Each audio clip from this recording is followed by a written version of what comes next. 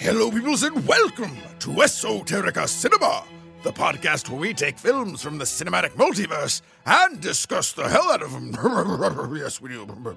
My name is Jason Peters, and I'm coming at you not with another patented 5-minute review, no sirree, no. Today, we are going to discuss what makes cinema cinema. That's right, directorially, screenplay-wise, all those other things that make movies movies, on a little feature that I'm calling, pending a discussion with my co-host Ryan, who is certain to tell me what a horrible, horrible idea this all is, Esoterica Intelligentsia!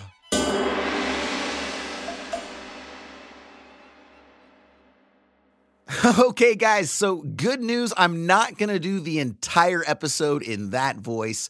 Just a little bit of fun we're having at the top of the episode. At least I certainly had fun. I know it was probably at your expense, but regardless, yeah, we are going to do something new today. So we are in the off season officially, post season 3, season 4. That's a way of saying pre-season 4. I like to put a little, something extra on it there. And so I figured, let's go ahead and start to figure out what are some other features that we can introduce on this show. What are some other aspects of film that we could really discuss specifically that we haven't done so far? And one thought that occurred to me is that we have many times over the course of damn near 60 different discussions now, plus bonus episodes for films, we've talked about the hero's journey and how it relates to screenplays and screenplay structure. We've discussed 3-act structure, but we've never really gone into the specifics of each of the beats that really comprise a traditional 3-act structure or Campbellian hero's journey, which does apply to novels as well. It's actually, the Campbell hero's journey is actually a novel construct first and foremost, by which I don't mean a new construct. It's been around since the early 50s or so. And it also applies to screenplays because screenplays have very much borrowed from the more popular novels. And look, this dates all the way back, Campbell's theory, it's really just an extension of Aristotle's own theory on 3-act structure, dating back to, I wish I knew history and could tell you when Aristotle lived. But look, we all know it was a long time ago, right? So yeah, back then. So yeah, like I said, for right now, we're going to go ahead and call this Esoterica Intelligentsia because, hey, why not make this even more obtuse and difficult for people to find us? I'm sure that my co-host Ryan is going to have plenty to say about that. I have not approached him about this yet, and I'm sure he is currently listening and aghast at this, but I'm just going to go ahead and let me get it out as many times as I can before he tells me no. Esoterica Intelligentsia, Esoterica Intelligentsia, Esoterica Intelligentsia, Esoterica Intelligentsia. Wow, I impressed myself. I could have gone 7 more times on that. Okay, so who is this Campbell guy and what is the hero's journey? Quite simply, it's an extension of the idea of monomyth, okay, which was actually first sort of ideated by James Joyce back in the 1800s. And it was later identified in 1949 in Joseph Campbell's book, Hero of a Thousand Faces, in which he attempts to break down the monomyth, which, if you don't know what that is, he basically says that every story that exists is a version of this monomyth, is a version of this hero's journey. We would actually ascribe hero's journey to it later in life. Joseph Campbell called it monomyth in his book. And it's actually a very simple construct. By now, here in 2023, we've seen this so many times. I mean, so many of the films that we watch, probably over 90%, right? If you got down to it, would follow this structure. And certainly all of the popular films, certainly most of the popular films do anyway. And a very simple sentence that really breaks down the crux of what his theory is this quote from the book. A hero ventures forth from the world of common day into a region of supernatural wonder. Fabulous forces are there encountered and a decisive victory is won. The hero comes back from this mysterious adventure with the power to bestow boons on his fellow man. So yeah, again, this was written in 1949. They probably wouldn't use the word boons today, right? It'd be riches or something like that, right? But we all understand what is being said here. And again, if we actually look at how this is just an evolution of Aristotle's own 3-act structure, there's something like, I want to say 19 beats, 19 specific beats or so that Campbell has identified that comprise the hero's journey. And they're a little esoteric, no pun intended. And so instead of using that to sort of take you on this journey, this hero's journey of what the hero's journey is, I'm actually going to go ahead and break down Aristotle's three-act structure, just because it uses a little bit, believe it or not, despite being even older, it uses a little bit more simplified language, or at least the way that we have interpreted it over the years. And we're going to go ahead and we're going to go through these one by one so that you, the listener, can really get a sense of what each of these are. I'm going to go through them pretty quickly so that, this doesn't turn into 45 minutes of just me going like, bro, and then this is an inciting incident and blah, blah, blah, and let's look back, right? That would get boring super quick. So we're going to go through it pretty quickly here. I'm going to identify each of them. And we're going to use a popular film that all of us should be very familiar with. If you're not, shame on you, because it's one of the greats. It's made billions of dollars, spawned multiple sequels, and that's the very first Jurassic Park, directed by Steven Spielberg, based off of a screenplay from Michael Crichton, based off his own book, and of course starring the incomparable Sam Neill and Laura Dern. Now, admittedly, this structure is mostly utilized by popular films and films that would follow a popular execution. When you get into narrative films and art films and metaphorical films, obviously, this is not really going to apply as much, though you would be surprised to see how much of this will still apply, just because it's so inherent to the story structure that we've come to know over the years. So, like I said, let's go ahead and dive in here. What we're going to do is we're going to look at Aristotle's three-act structure and each of the beats that make up each of those three acts as it pertains to Jurassic Park. So our very first aspect of three-act structure is very simply beginning. It's the beginning of the story. We're going to get introduced to the world and hopefully the protagonist, the supporting character, as well as hopefully our antagonist. And in Jurassic Park, we actually do all three of those very quickly. In this film, it could be argued that the antagonist is actually the dinosaurs themselves, right? Maybe the lawyer, but not really. That's more of a joke. The dinosaurs really are the antagonist. And if you wanted to say who is the supreme antagonist, that would be the velociraptors as a whole, taken as an individual unit. And the very opening scene introduces us to that antagonist and shows us the velociraptors killing the people in the shoot-ah, that whole scene, right? Shoot-ah! From there, we're introduced to Alan and Ellie, who are going to be our protagonist and our main supporting character. And that's our beginning, right? We see that they're archaeologists on an excavation site. That's all you need. That's your beginning. Story is set up. World is set up. The next beat is what's known as our inciting incident. And this is not going to be where the story starts in earnest. This is going to be the first action of the story that sets up the story being started in earnest. So in this case, in Jurassic Park, it's John Hammond arriving at the excavation site. What is it? Alan and Ellie, they walk in the trailer and he's got their champagne and he pops it and he's like, we were saving that. Alan is. And John's like, oh yeah, for this moment, right? That's the inciting incident of the story. It's going to lead to John's revelation, which leads to his invitation and ultimately to them accepting it and starting off our story in earnest when they do go to Jurassic Park in the great helicopter scene, right? So that inciting incident is just very simply John Hammond arriving at the excavation site and telling them of the park and making that invitation. Now from there, we have what's known as second thoughts. Really don't have to imagine that hard to see what this might be, right? It's our main character resisting going on this call to adventure, right? And we see that with Alan where he's like, I don't know about this, Ellie, get the wrong. And she kind of joshes him a little bit and ultimately tells him like, hey, we have to do this. And he's like, yeah, okay, you're right. And so they go ahead and they do ultimately accept the journey, right? And that would bring us to our next beat, which is the first act climax, or what we'll also call plot point one. And again, this is like what kicks the story off in earnest, right? In Lord of the Rings, this is like where they leave and they're going to search for, Sauron or whatever it is, right? And in this film, it's where they literally get on the helicopter and they depart and they go into the jungle towards the actual Jurassic Park. And we get the great theme music and we get the great helicopter shots. And again, this is where our story really kicks off in earnest. This is the end of Act 1. From here, we're obviously moving forward into Act 2, and that carries with it certain other principles that we'll look at right now. Now, in writing and screenwriting structure, it's kind of funny because your first acts and your third acts tend to write themselves. And then everyone says like, well, just sort of, fill in space for the second act until you get there. But the funny thing is that traditionally speaking, you're going to want your first act to take 25% of your screenplay in terms of overall length. And you're going to want your third act to do the same. So really the second act is the combined length of your first and third act at 50%. So, if you meander too much and you don't have a focus, you're going to lose your audience entirely. So because of that, there is an inherent structure that's been identified to keep audiences engaged in this hero's journey. And really what it is setting them up with obstacles, right? It's all about challenge.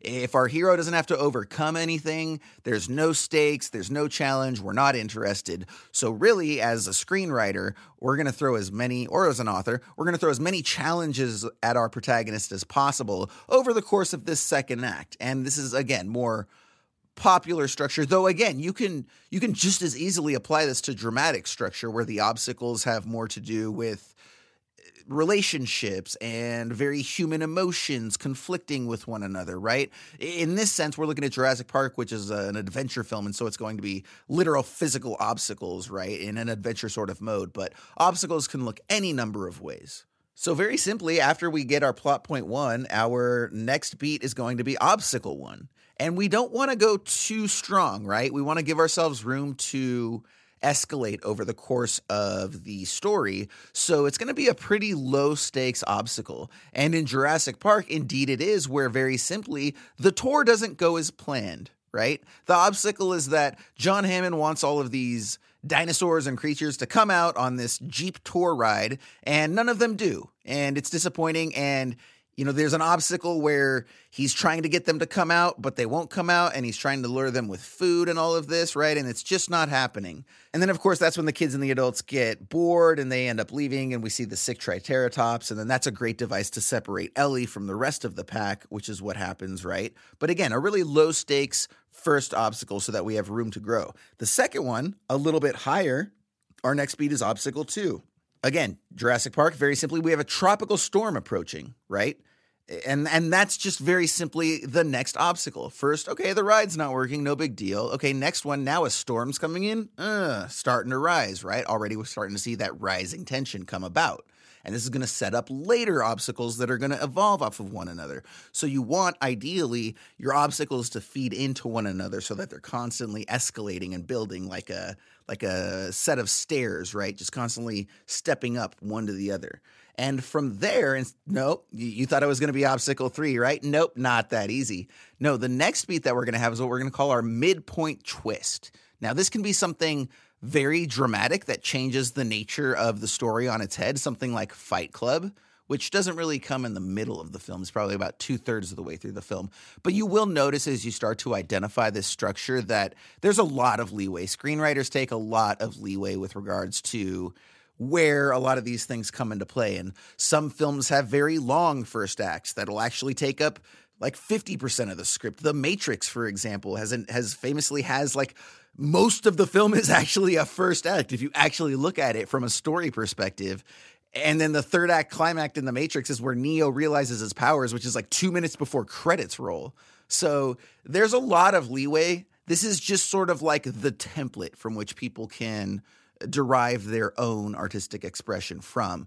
But again, it's not that you have to follow this structure, but this structure works, and if you do follow it, you will have a film on your hand with a beginning, middle, and end. And sometimes that might sound trite, but oftentimes writing an effective story really is just as simple as making sure you have an effective beginning, middle, and end. So what's the midpoint twist in Jurassic Park, you ask? It is when our friend Dennis Nedry, that's right, the scheming Dennis Nedry, who at the beginning was bribed by a corporate rival named Dodgson. Dodgson, we've got Dodgson here. Yep, we've got Dodgson here to cut power to the park. Well, he was bribed by him to steal the dinosaur embryos. And then at this point in the film, what Nedry does in order to achieve that is he cuts all of the power to the park. And so now, on top of everything else that's been going on, zero power in the park. This switches things up dramatically, right? Because this is going to set up our next obstacle we'll get to in just a moment.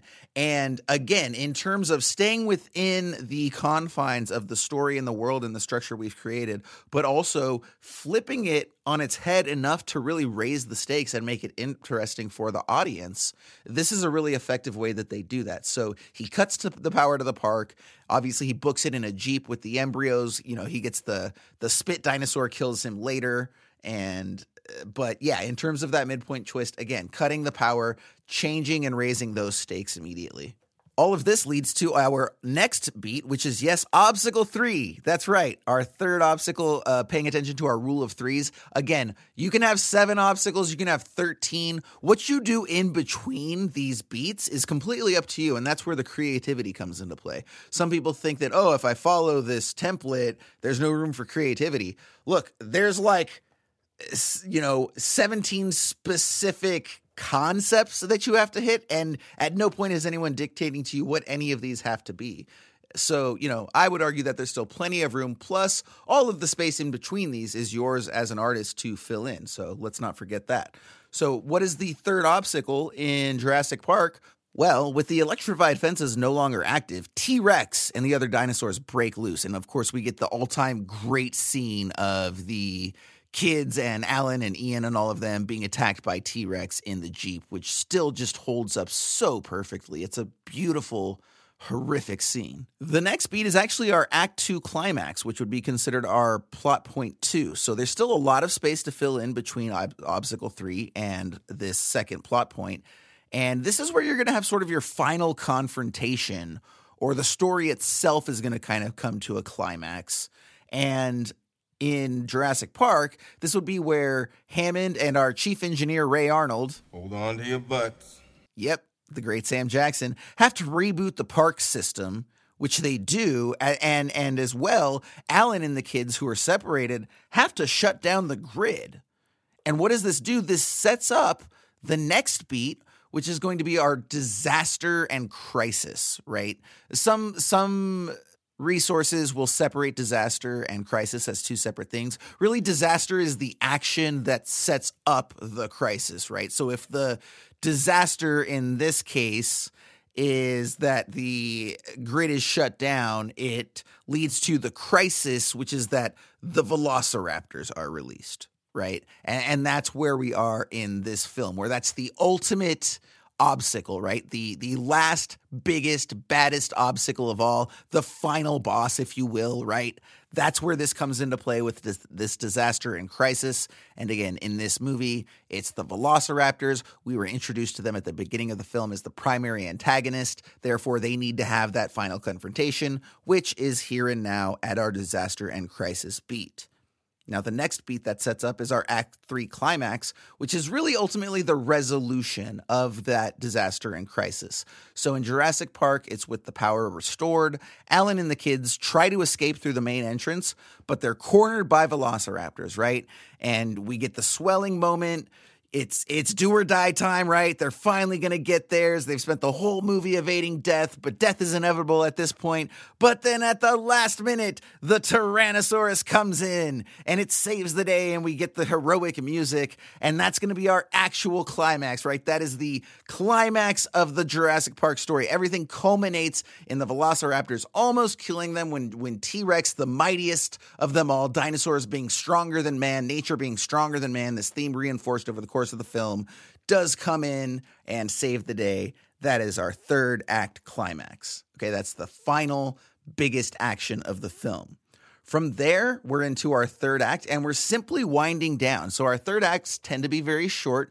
In dramatic films, they will be much more drawn out. What you'll see is that in action films, certain sci-fi films, the third act can often be very truncated. And it's just because, we're here for action, and usually after that climax, there's no more room for action. So in an action film, the third act, we're going to want to get out of there pretty quick. So we're not going to see a lot of characters, what they learned, how their lives were affected down the road. That's really more of a dramatic device. But either way, the next beat is going to be descending action, right? Bringing things back down for the audience. So in this case, Hammond arrives in his Jeep with Malcolm, and he picks up Ian and the kids. We know that they're safe. Everyone's being brought back together. Our tension is coming back down. And then from there, we go into our final beat, which is the wrap up and resolution. In this case, just very simply, the entire group of people that were on the island having to escape with their lives. They finally do. They board the helicopter and they leave the island. That's the resolution. They won. They escaped with their lives. They leave, and then we get our ending, the final beat that wraps up the entire 3-act structure and hero's journey.